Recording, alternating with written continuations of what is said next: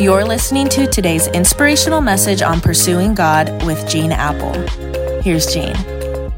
Hey, I'm really glad you could join me again today for our Christmas podcast, Joy to the World. And if these are meaningful to you, I hope you'll share them with somebody else and let them know it might be meaningful to them too. This week, we're looking at the joy of worship. And we see from the story of the wise men that a lot of planning went into their worship. I mean, the wise men had traveled a long distance for a long time to find this child that had been born. Most of the time when we picture this scene, we visualize the wise men kneeling down to little bitty one-day-old baby Jesus. Why? Because every Christmas card you get and every nativity set you've ever seen has the wise men bowing down to a little baby at the manger, kind of next to the shepherds. But in reality, and many of you may not even know this, scholars believe the chances are very good that Jesus was more likely a toddler, maybe around 2 years of age when the wise men finally arrived after traveling 900 miles or so. Matthew chapter 2, verse 11 says that they came to a house. Notice, not a stable. And Jesus was not a baby, but it refers to him as a child. My point is that the wise men had probably been traveling anywhere from maybe a year or 2 years to come and present their gifts.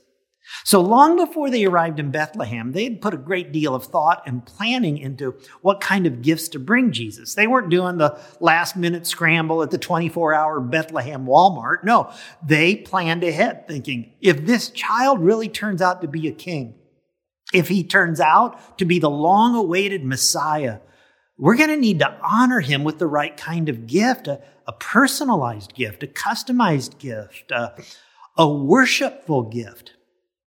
Now, what is it about these gifts of gold, frankincense, and myrrh that demonstrated such planning and personalized gifts to honor Jesus? I mean, these were not common gifts given to just anybody. Each of the gifts matched one of the important characteristics of Jesus and his mission. For instance, first, gold was a gift that you would give a king. From the time Jesus was born, he was recognized as a king. The wise men asked, where is the newborn king? Revelation 19 says, he is the King of Kings. So this gift of gold, it's a very significant, meaningful gift. Second, frankincense was a gift for a high priest. In Jewish custom, the high priest would use incense for the temple worship and temple sacrifices.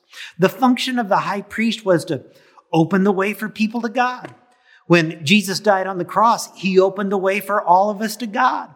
No longer did we need a human priest to go to God for us, but Jesus is our high priest.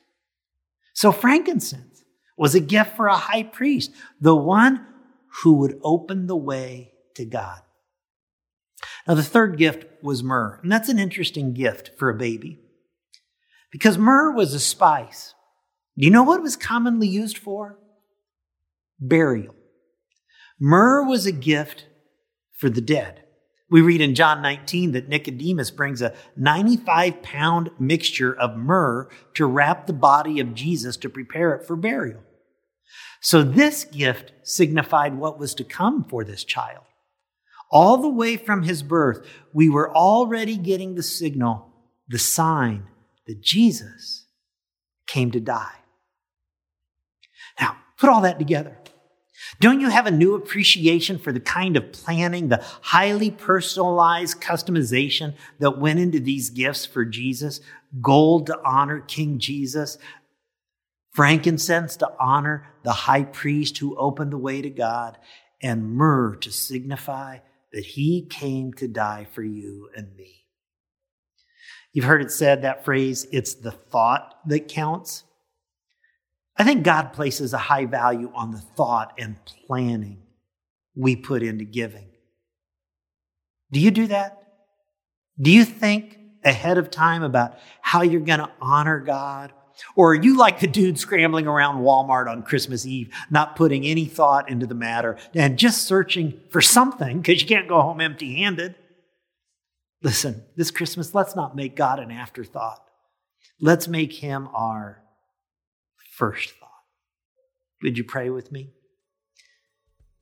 God, I thank you for these guys that brought such meaningful gifts to a king, to a high priest, to the one who would die, but more importantly, who would rise from the dead in order to give us hope. And I pray as we approach Christmas this year, God, that we'll be thoughtful in our worship to you. We'll be thoughtful in the gifts that we bring to you.